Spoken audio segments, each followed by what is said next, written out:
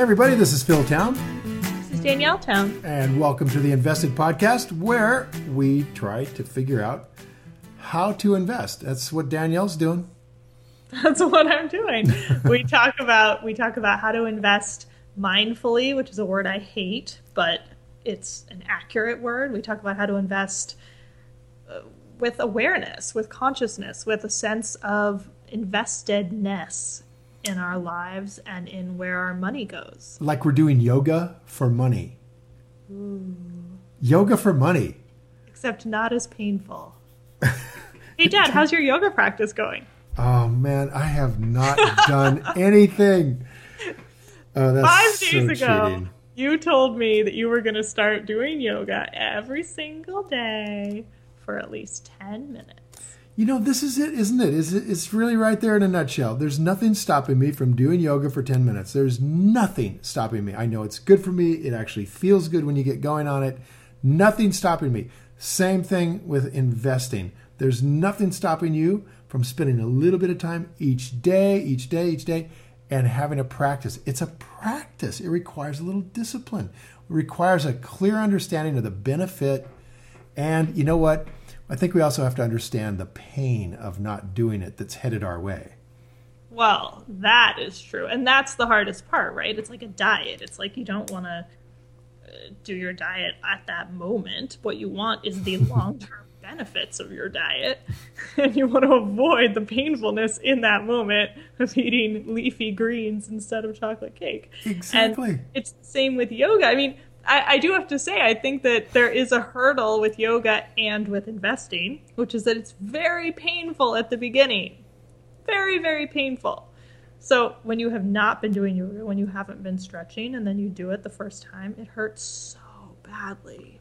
Like it just does. I don't care who you are. It just does. It hurts. And that's why you don't want to do it, frankly, because when you think about it, you think about how that's going to hurt. And you know that after a week, it's not really going to hurt, but it's that first week that's really terrible. And You're making this sound really scary, hard, like investing money is going to be really painful. No, I was talking about yoga. I know. Now I'll get to investing. Okay, good. I was going to say that investing is not as painful, Yay. but it just requires that extra effort and particularly time out of your day that you probably haven't allocated typically to investing. Whereas yoga, maybe you can take out of like your already allocated workout time. Mm-hmm. But investing requires its own new time, and that in itself is painful. But I don't think the actual because I'm like quoting, I'm putting investing in quotes because what we do is not, or what you do is not like, oh, go and buy a stock tomorrow. So what investing means, like practicing investing, is go read some news articles. Like literally like sit on your couch and read a New York Times article for 10 minutes. Like it's not painful, but it requires attention and noticing and a little bit of mindfulness, and that's hard. And if you do it, you have a chance of really having enough money to, pay your health bills for those of you who are not going to do the yoga. So there you go. It's like, speaking for myself here. What you're saying is that if I trade off the yoga and do the investing, all of this happening only in my mind, I've actually won. You've won, and you might beat the odds. Without doing any yoga at all, you might still live completely healthy life. But on the other hand, if you don't invest, you are almost certainly going to not have enough money. So there you go. It's like I got to pay for my future knee replacement somehow. Exactly. Yeah, I mean, we're going to end up with a 2-tier medical system, so you better have some money for the knee replacement. Otherwise, you're not going to get one until you're 93 and don't need it. So but really, what I'm trying to do here by learning this stuff is make it less painful. That is literally my goal. Well, I want to talk today about something that makes investing a lot less painful, and that is cash flow. Cash flow is good. And companies, the whole point of a business from purely an investment, well, man, I can't even get that pure about it because I'm definitely not only a value type investor, which we talked about last time, but also a values investor, or what are some other words for that kind of concept? I like the word mission. I'm a mission investor. I'm a Like what finding a company that has a mission that I like. Yeah. Yeah. Well, I mean, But I I like also to tie like my how you values say to that you vote your values with your Yeah, money. I want to vote my That's values with nice my money. alliteration. So I can't ever say that businesses are just about the cash flow they produce. That is just too Jim Cramer for the real world. And it is absolutely not true that almost, the majority of entrepreneurs are doing something because they really see an opportunity to change something in the world. They find a need and they fill it, and it might be something as little as a cleaning company in a place that doesn't have good quality cleaning companies to, building a computer with beautiful fonts. I mean, it's just that comes from entrepreneurs. And so I love business people who start companies. I'm not sure I'm as in love with business people who are mercenaries and are just really good at running them, because sometimes they can get, everybody can get off the path a bit. But I just want to say that one of the major focuses of a business is its cash flow. And that's one of the reasons we buy them, is to get the cash flow.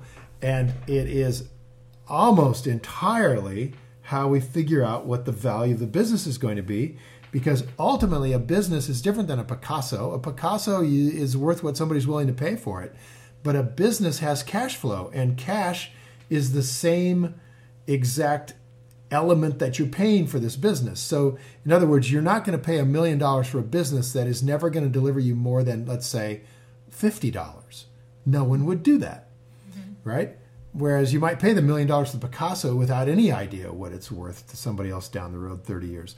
So you are looking at the cash flow of a business when it comes time to decide what to pay for one. And I think that understanding a piece of that cash flow, particularly the cash flow that lands in your pocket, is really important. And the cash flow, Danielle, my beautiful daughter, that lands in your pocket is called a dividend.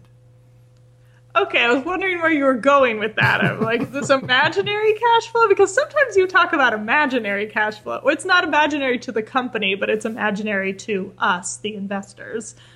So this is not imaginary. This is actual cold hard cash. Yep. This is what you're calling imaginary cash flow. It's more imaginary ownership is what I'm thinking. And when I talk about, I mean, it's not imaginary cash. It's real to the company. It's real to the company if you were the Sometimes sole you talk owner. about it as though we're getting it. Right. You'd have to be the sole owner in order to actually take the cash flow, right? And since we're not that sole owner, we're at the mercy of the company's board of directors and the CEO to determine how much of that cash flow we're actually going to get. And that amount is called the dividend. Okay. So dividends are optional. Yes, they are. Because the company... They are... Go ahead. Well, the company has earnings. But earnings are fictional. We've talked about this before. Earnings are a fiction. You can't spend earnings. There are companies that have gone broke with lots of earnings, amazingly, because they ran out of cash.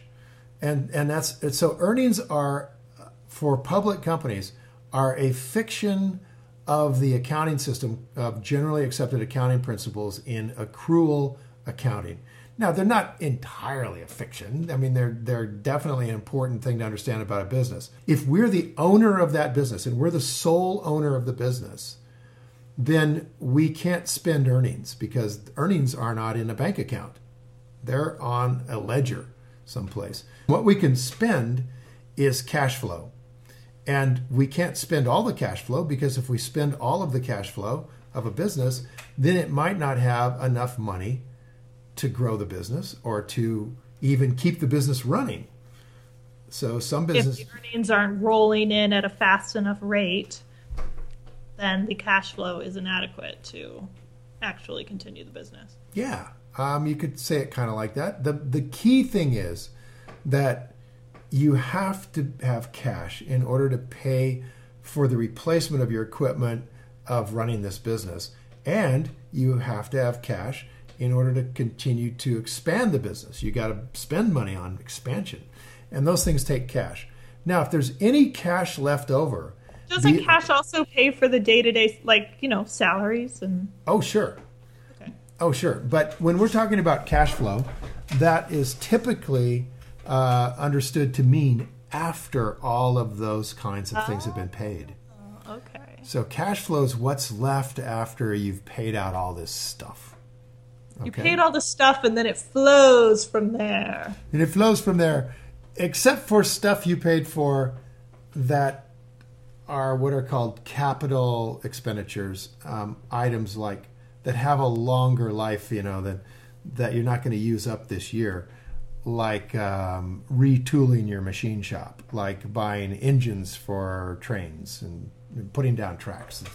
Those things you also have to spend money on, and they are not accounted for in earnings exactly. So what we're going to do is we're going to understand there's something called operating cash flow in a company, and you find this operating cash flow number in your company, in a public company, by looking at one of the three financial statements that every public company has to give you. Those financial statements are... The cash flow statement. That's, yes. That was... The income statement. Yes. And the other one. The other one is where you learn... Stepchild, who no one cares about. It's where you learn about... If I don't know what it is, it doesn't matter. That's all I know. It's where you learn about... The equity! Exactly. Yeah. Or something. I should know that one because I've spent a lot of time with equity. So yes, those are the three. You're right, Dad. Good job. Oh, you're welcome. So you nailed the cash flow one right off the bat because we were already talking about that. It was a total cheat. And I'm not entirely sure you would have got that on your own. But it's okay. It's okay. You did good. I don't know what you're talking about. So the cash flow statement is, well, let's look at each of these. The major numbers we're looking for on the income statement are the revenues, and then we compare revenues across the years to see the revenue growth rate or sales growth rate. The earnings, and we compare that for the growth rate on earnings. Then the balance sheet is looking at the equity, the amount of it, and then the growth rate over the years. And the cash flow statement is looking at operating cash flow. Operating cash flow is the amount of cash the company has in the bank from operations. And it means that you've taken the net income of the company, the income, and you've added back in all of the so-called expenses that you didn't actually have to pay for. Things like appreciation, or rather depreciation of equipment is a non-cash expense. You just sort of write it off. So you're going to add all that back in, and you're going to add in changes in your working capital, which we're not going to get into right now. But the end of that group of numbers, starting with net income and working down, adding and subtracting things that either cost you cash and you didn't account for it in earnings, or they don't cost you cash and you did account for it in earnings, you get to operating cash flow. And if you were to go to your bank account and you didn't borrow any money, you didn't spend any money on capital items, you didn't pay anybody dividends, you didn't do any of that stuff, then that would be the amount of money in your bank account at the end of the year, so that you earned. Okay. So operating cash flow is very important. That's the real cash that's coming in. Now, from that, we're going to figure out the amount of money that we call free cash flow, which is the operating cash flow minus what is called purchase of property and equipment. I recall this. Yeah. So that's also known as capital expenditures. And capital expenditures are broken into two groups. The first group of capital expenditures, let's call it the stuff that you have to spend money on in order to keep getting your income.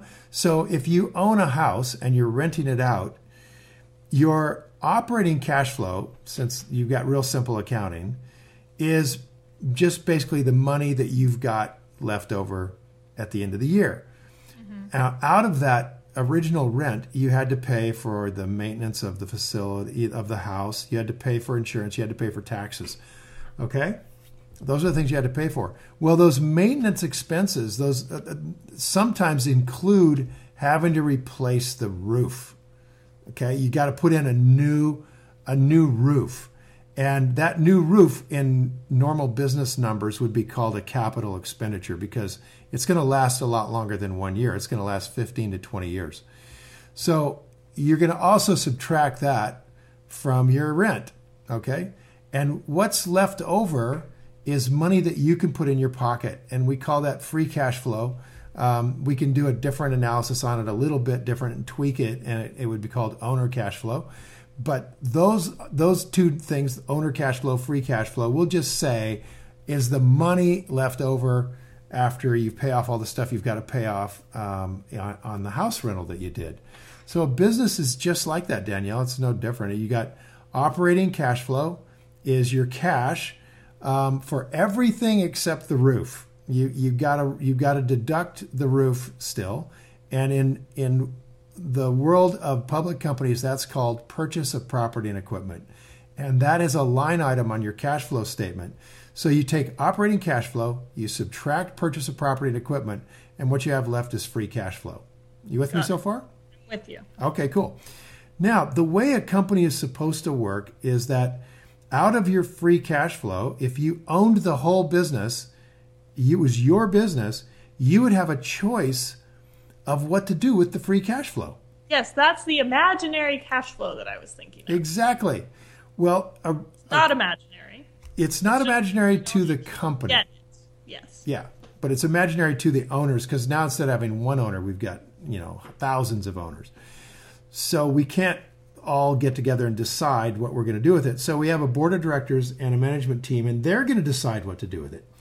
And what they're going to decide is based on their skill at this really important thing about businesses, for the decisions of the chief executive officer and his team of the allocation of capital.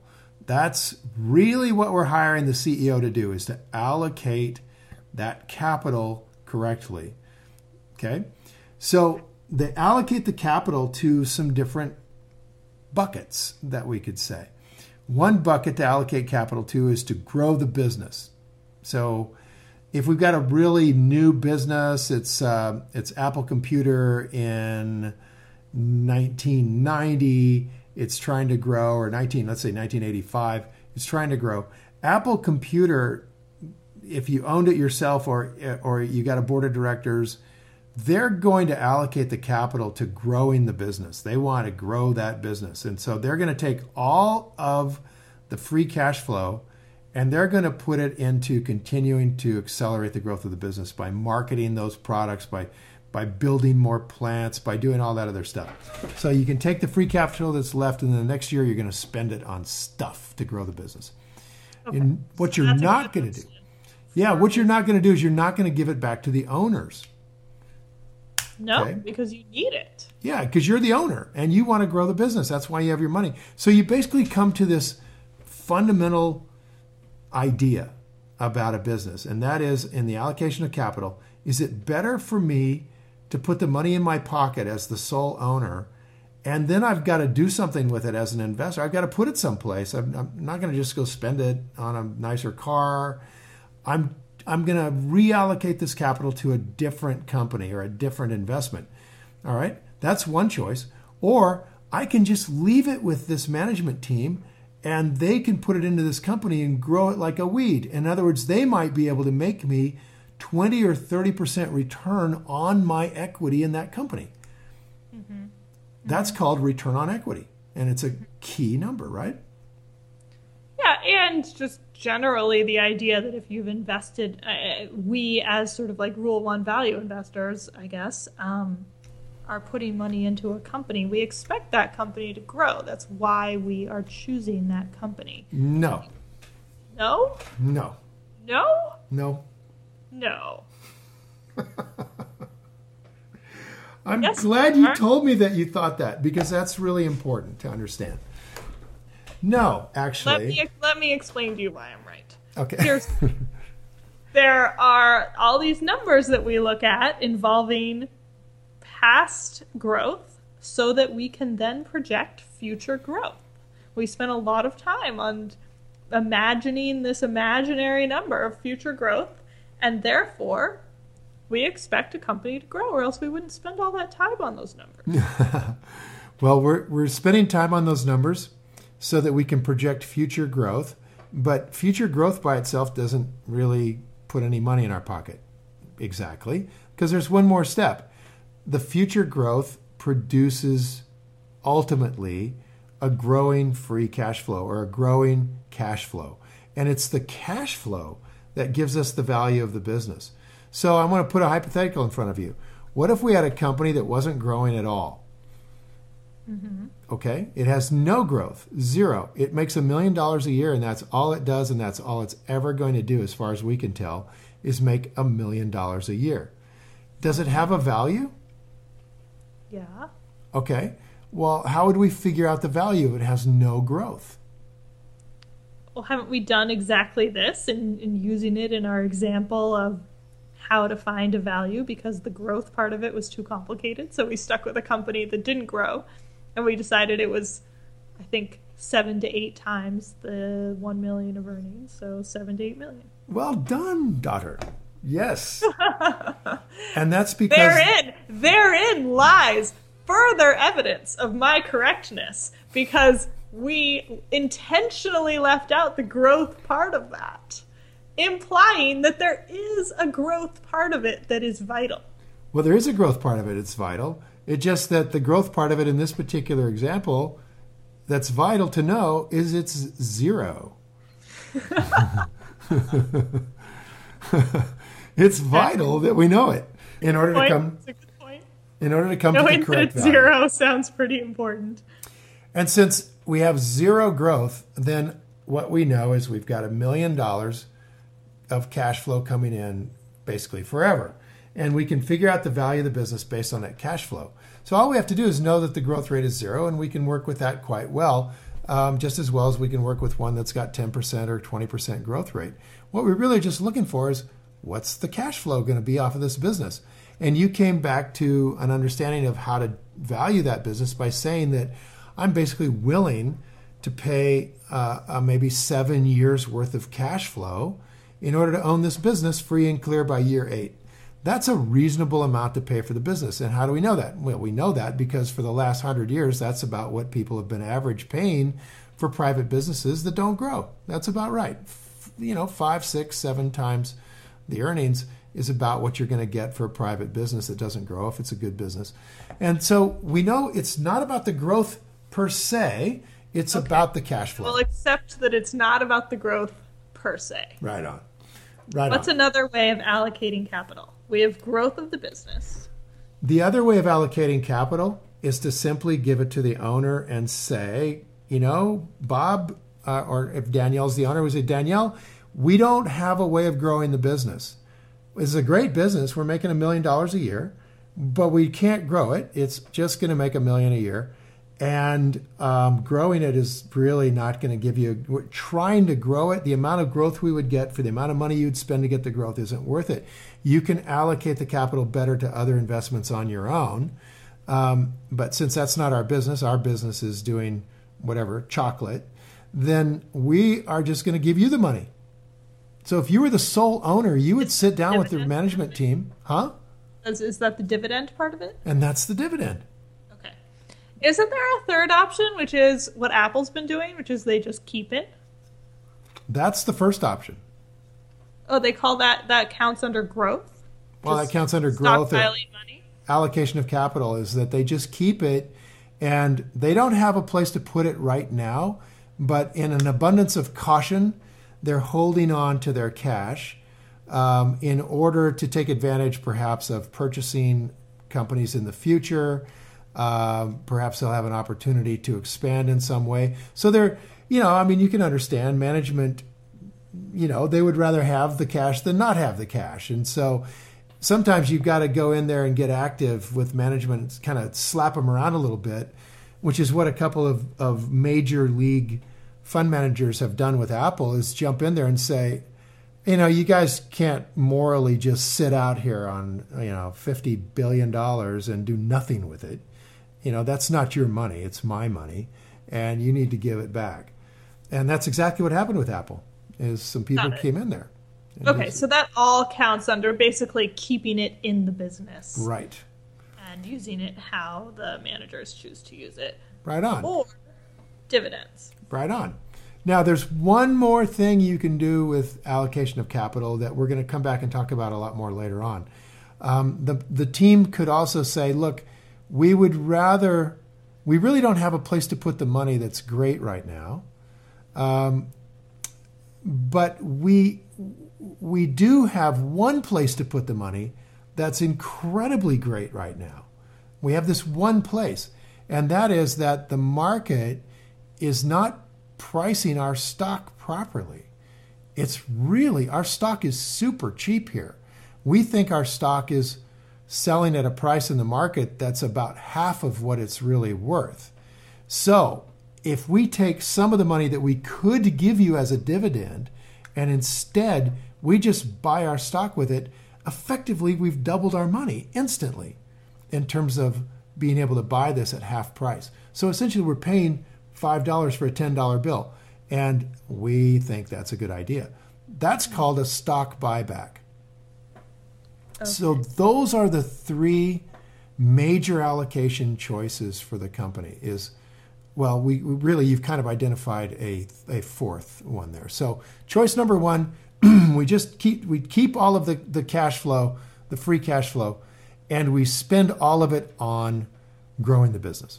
Choice number two, we keep all of the free cash flow, we spend some of it on growing the business, and we keep the rest of it in cash against a future rainy day in an abundance of caution.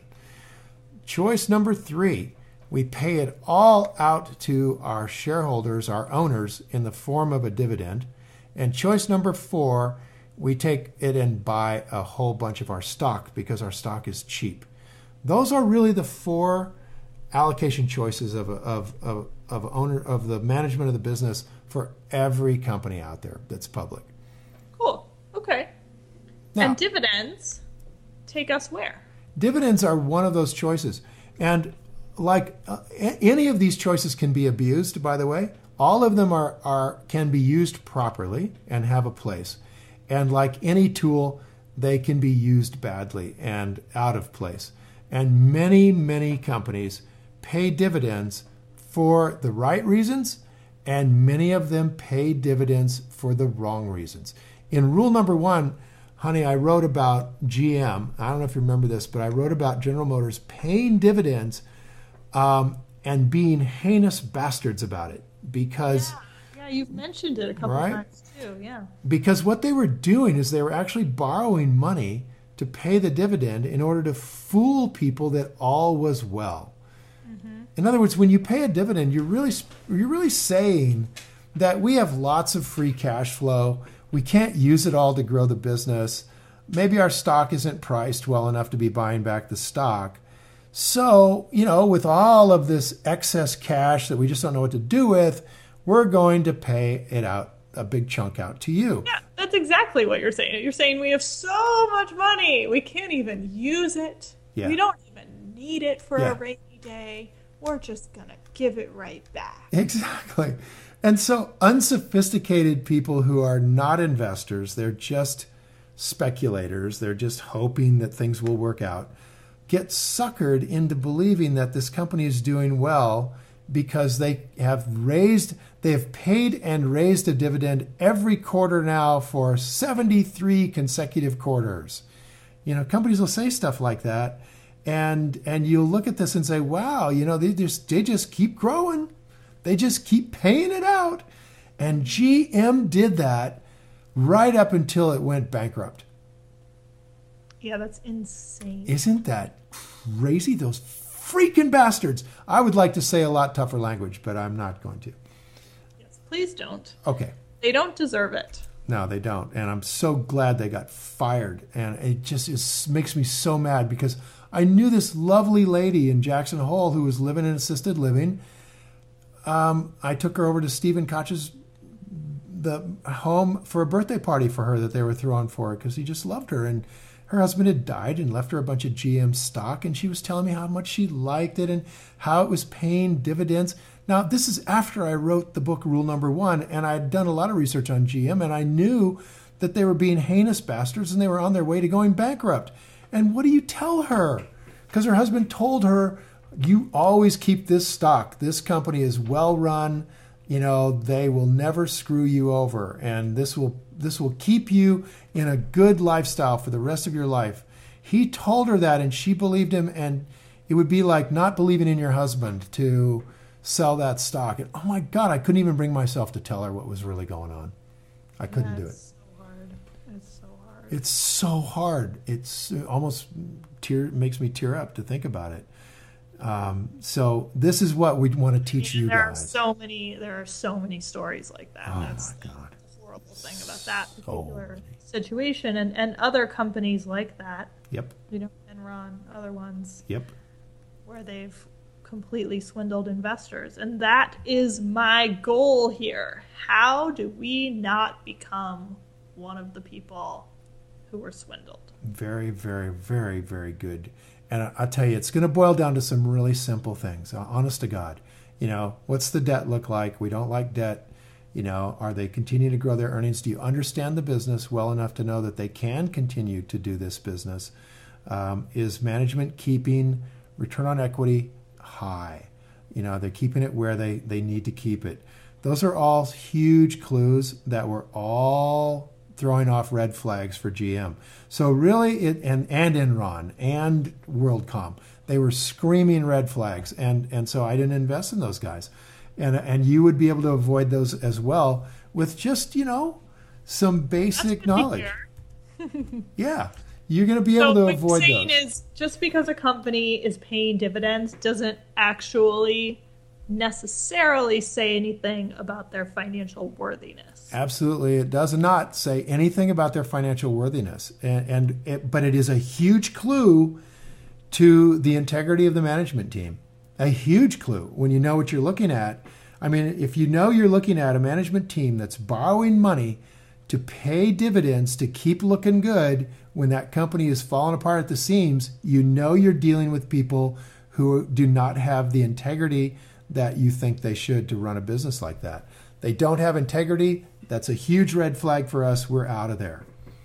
Okay, so it's a real negative indicator. Yep. Is it also, can it also be the opposite? If you're seeing good numbers on the financial statements, everything looks above board, everything looks good, and they're paying out dividends, is that like a neutral stat, or is that a stat that goes in the plus column? I would say we will honor it as a neutral stat. If we see that everything looks pretty good and they're paying out dividends, then we're gonna hold it neutral for another minute or two here, and understand the next step is if they're paying dividends out, we need to understand the nature of dividends and the taxation on dividends, and we need to understand that the management team kind of needs to pay dividends because they can't use all of the cash to grow. That's why they should pay dividends, because dividends in our tax system that we have now are a kind of a negative thing, unfortunately. So this is what you start to understand as an investor about tax policy, where you got guys like Bernie Sanders who want to tax dividends to the max. What you need to understand is that Bernie may not really understand investing very well. Okay, he doesn't really understand investing very well, because in our country you're not supposed to be taxed twice on the same money, and yet with corporations, our taxation system taxes us twice on the same money. So let's say our lemonade stand is making $100,000 a year in net earnings, and has to pay taxes before taxes. It has to pay taxes on that. So let's say that the tax bracket for our company is the 40% tax bracket. That means in the $100,000 of earnings on the lemonade stand, they're going to pay out $40,000 of those dollars to the federal government and the state government. So $40,000 go out the door. That leaves $60,000 in earnings. Okay, $60,000 in earnings. Now let's just say, for simplicity, that our earnings and our cash flow are the same thing, and they can pass, which is sometimes the case.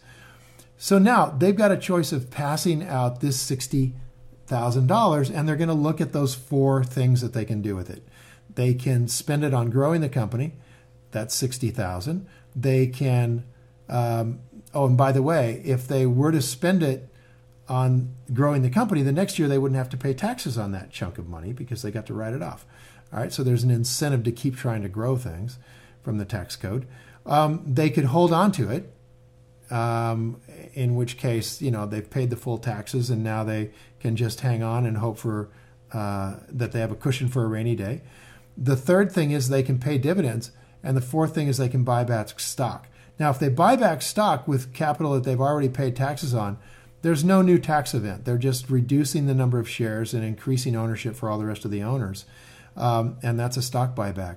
But if they pay a dividend, Danielle, then they pay it out to you. If that dividend is coming into an unqualified account, that means into your broker account where it's not your 401k or your IRA. If that dividend is just coming into your regular account, then you're going to pay taxes on it again. Yeah. It's double taxation. Yep. It is. I promise you that Bernie Sanders knows it exists and understands it. And doesn't care. And it's just the way it works in our corporate structure. It's a strange thing that it's become 100% accepted, but it has. Yeah. And it's this. I find it a bit easier. It's interesting that you're applying it to dividends. I had not really thought about double taxation when it comes to a dividend payout, but of course it works there too. I mean, I often work with private companies, and so it's a little bit easier for me to think about it in that context where if you're the owner of a private corporation and you have those earnings come in and you pay them out to yourself, let's say you're a 100% owner and you just pay it all out to yourself instead of reinvesting it in the company, you are going to be paying double taxes on what you pay yourself. Yep. Simply because of the corporate structure. So the corporation pays taxes at the corporate level, and then the owner pays taxes at the owner level. And the reason that we would pay taxes on dividends is because we are technically owners as stockholders in a company. Yep. And the idea, our progressive politicians have the idea that we should be taking money from the rich and giving it out to the poor. Okay, fair enough. But then, of course, they look at the corporations as the rich. But they also look at people who get dividends as the rich. And they that's a sort of an inherited meme from back in the Depression when, the people who got dividends were the rich, right? But today, everything has changed. Today, the people who get the dividends are, the firefighters' pension fund. The California Teachers' Pension Fund gets the benefit of these dividends, and they go to the teachers. And so today, the very people Bernie trying to help, he's taking the money from. And it's quite interesting, that it's all good sound bites, but if you're not ignorant about investing, you'd start to realize that the middle class is the vast majority of the recipients of dividends. And so if you receive the dividend, which has already had taxes taken from it to the tune of 40%, right? I mean, in other words, if you own the business... Well, it's not always 40%, let's be clear. It depends on all sorts of different corporate structures. Right, it does. But we're talking about incremental income, right? It's the very last dollars that are being taxed, so you're going to get hammered at the highest bracket. And, the corporate federal is 35 or 6, and then the states average 4 or 5. Some states are a lot more. So I think 40 is a reasonable number. So essentially, here you have a corporation that you own. It has just earned you $100,000. Now it wants to get the money to you. Well, the first thing that happens is it has to pay taxes on it. So there goes 40 grand. Now it's still trying to get the money to you. So it just gives it to you in the form of a dividend. And now you pay a tax on the dividend.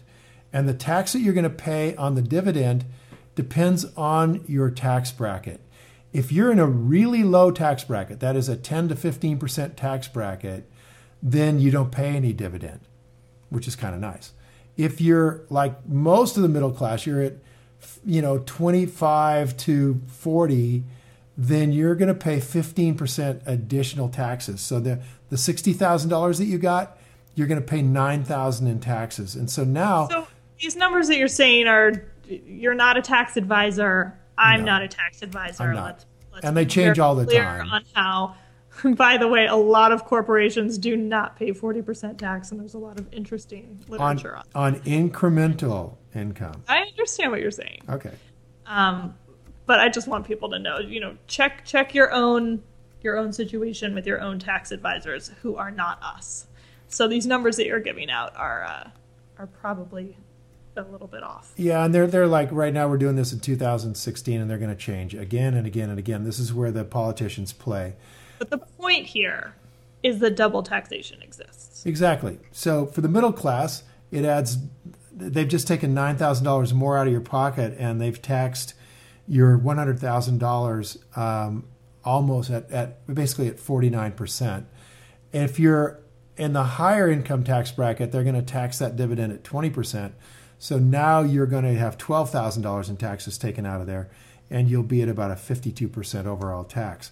So and this, of course, is well known, and so shareholders really, in a way, don't want dividends. In other words, if the company can use the money in one of these other three ways, to either sit on it for a rainy day, use it to grow, or do stock buybacks, many investors like Warren Buffett would prefer that you not send out the dividend. They want you to use the money intelligently. They want you to use it rationally.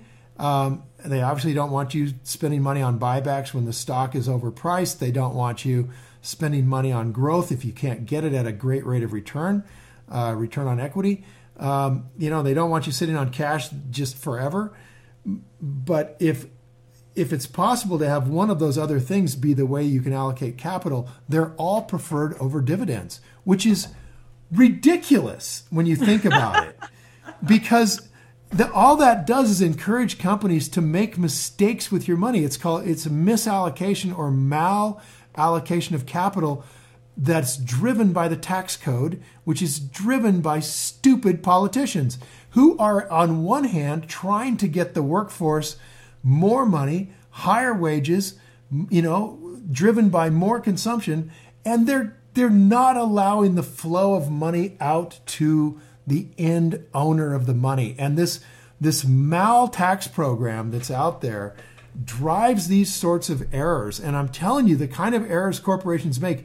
I mean, on one hand, Bernie Sanders and all of the progressives are screaming bloody murder, just like me, about what kind of lifestyle these CEOs and the C-suite executives are living. They're living like kings, wished, like the king of Persia 2,000 years, like he wished he could have lived. That's how these CEOs are living. They're paying themselves $15, $20 million a year. And that's just the beginning, folks, because they're taking this money, which is taxed on dividends, and instead of paying a dividend with it, they're buying ranches in Texas so their executives can go hunting. They're buying Gulfstream 5 jets because they can write this stuff off of the tax bill. And so these taxes are creating enormous malinvestment in stupid allocations of capital instead of getting money to the people who own the business. And who is that? It's the California Teachers Pension Fund. It's the Chicago Firefighters Fund. It's you and me. It's our retirement. And instead of putting the money where it belongs, they're living like little gods. And it's all driven by tax code. So I'm telling you guys, you've got to go deeper when you're thinking about what we should be looking for from our politicians. You've got to go deeper. And it's one of the reasons that I am really excited about teaching Danielle this stuff. I want my kids to go into the voting booth with an idea of what it means to vote for this politician or that politician in terms of their own personal economic success. So, okay, I'm off my soapbox. Well done, Dad. Thank you. Thank you. All right. I appreciate the primer on tax policy. I don't think that there's anyone proposing right now that we change the double taxation structure of corporations. And no. I don't think it's going to change anytime soon. No, I don't think it's going to change ever because of the way corporations are set up as standalone entities. That's how our entire legal structure is handled right now. So yeah. I really don't see it changing. Well, I think it is what it is. And I think that companies, everyone's on the same playing field, like we don't have any special companies who are exempt from double taxation. So Right. I don't have a huge problem with it. I get what you're saying, that it might be causing some sort of perverse decisions or perverse incentives that cause decisions that are less beneficial to owners. But at the same time, I'm not sure I buy it, because the other options are equally beneficial to owners, presumably. Putting money back into the company, equally beneficial, I would think. Saving money for a rainy day so that that company doesn't go bankrupt like GM did, equally beneficial. Even buying stock back, if it's at a good price, equally beneficial. So I'm not sure that it's actually a perverse incentive. I think that that's a debatable one, and I can promise you there are a lot of law review articles about that. So I'd be actually kind of interested in that one from a legal geek perspective. Well, I'll tell you what, I appreciate your actually, you have a lot of expertise in this area, and but I would like to just correct one aspect of that, and that is that it's a level playing field. Well, it isn't a level playing field at all. You were talking a little bit ago about how we are in a world market, and you're all about free trade. Well, honey, the bad news about taxes is that it changes the playing field dramatically depending on what country you live in. No, I knew you were going to go there. But here's the thing with that. All American companies are on a level playing field, and those companies equally can move to other countries if they so choose. And they are. And they are. And so we are on a level playing field, no, I think. Actually, the President of the United States has just changed the level playing field by ordering that the companies that are trying to move to other countries to get away from American oppressive taxation so that they can be competitive in the world, where their competitors are being taxed at half the rate or lower than American corporations. Them from doing that, I know. They just stepped in to prevent them from doing that, and they just, for example, CF Industries was trying to merge with a Dutch company, and they just scratched the merger last week because of the change in the tax code driven by policy in America. And so this makes CF less competitive around the world. And all that's going to come from that is companies they'll start somewhere else. They just simply won't begin here. I don't know the case that you're talking about. My guess is that it sounds like an antitrust case, and an antitrust decision would be very different than some sort of... It's not antitrust at all. It's driven by changes in the tax code. Okay. That they will not get to write off what they thought they could. Let's take this up next time. I think... But let me just say... this a little bit, because it sounds like it's not the full story. Well, let me just say that the full story is extremely obvious, and that is that when you drop corporate taxation to zero, and you don't tax your corporations at all, you just tax the money at the other end with the investors, and some countries even go so far as to not tax the results of investing at all in any way, shape, or form, like Singapore, for example. That's a totally different conversation than double taxation. Well, it's all in the same vein, because what I wanted to point out is that Singapore... Basically, you just don't want to get taxed. I don't want to get taxed like that. I do want to get taxed. I just don't want to get taxed like that. I don't want to get taxed in ways that creates malinvestment, either personally or in my companies that I own. And unfortunately, whatever you tax, you get less of. So if you tax dividends, you're going to get less dividends. If you tax corporation income, you're going to get less corporation income. They're going to find ways to reduce income, including buying Gulfstream 5 jets and hunting farms in Texas. They're just going to do that. Absolutely, and that's the entire problem of tax policy. That's the problem with tax policy. Because it's going to create a disincentive for that thing. Exactly. So, where I sit is that I think we ought to have taxation on consumption, so that you get more savings from less consumption because you tax consumption. And there's a way to do that was done in this country for almost 200 years. The advent of the amendment to the Constitution to give us the right, or give the legal right to have income tax, only happened in 1913 or 17, something like that. It's a relatively new feature in America, and it has created some enormous problems. And if we were to change the tax code dramatically along the lines of what are some suggestions in this political race, it would make America so much more competitive. It would provide so much of an increase in wages for our workers. It would solve so many of the social problems that we have that are a result of the economy. And yet the demagogue politicians just crank away on how this is all in favor of the rich. So I'm thinking we could do some of those things. Yep. And what matters to us is that knowing that the dividends that come out of a company have these incentives and disincentives around them being paid out. I think that's important to know. Yeah. So next time, let's talk about how dividends factor into valuation, or if they factor into valuation. Okay, we can talk about that. It's not a long conversation. They don't factor into our valuation. and Thank you just stole my intro for next podcast. No, I think we're done. We're done. I think dividends are just one means of allocation of capital. They're not particularly meaningful for us because we're looking at essentially the overall value of the business. And if the company is using dividends properly and not paying them out, it's because they can use the money to grow the business better than, and we're happy with that the return on our dividends is going to be better left with the company than it would be if you give it to me to go reallocate. And if they're paying dividends and doing it right, it's because they don't have a place to allocate this capital and they're getting it back out regardless of tax policy to us investors. I would like to talk more about other things. Get into that next time. Yeah, we'll get into it next time. Okay, with that, it's time to go play. See ya. Thanks, everybody. Bye. Bye. Hey, thanks for listening to Invested, the Rule 1 podcast.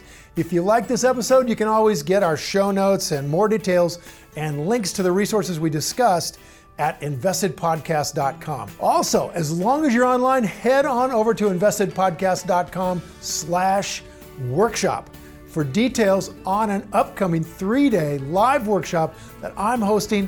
All you got to do is enter the special podcast code STOCKPILE. That's STOCKPILE, STOCKPILE, into the application form, and you guys can attend for free. So everything discussed on this show is either my opinion or it's Danielle's opinion, and it is not to be taken as investment advice because I am not your investment advisor, nor have I considered your personal situation as your fiduciary. This podcast is for your entertainment and education only, and I really do hope you've enjoyed it. So until next week, it's time to go play. See ya.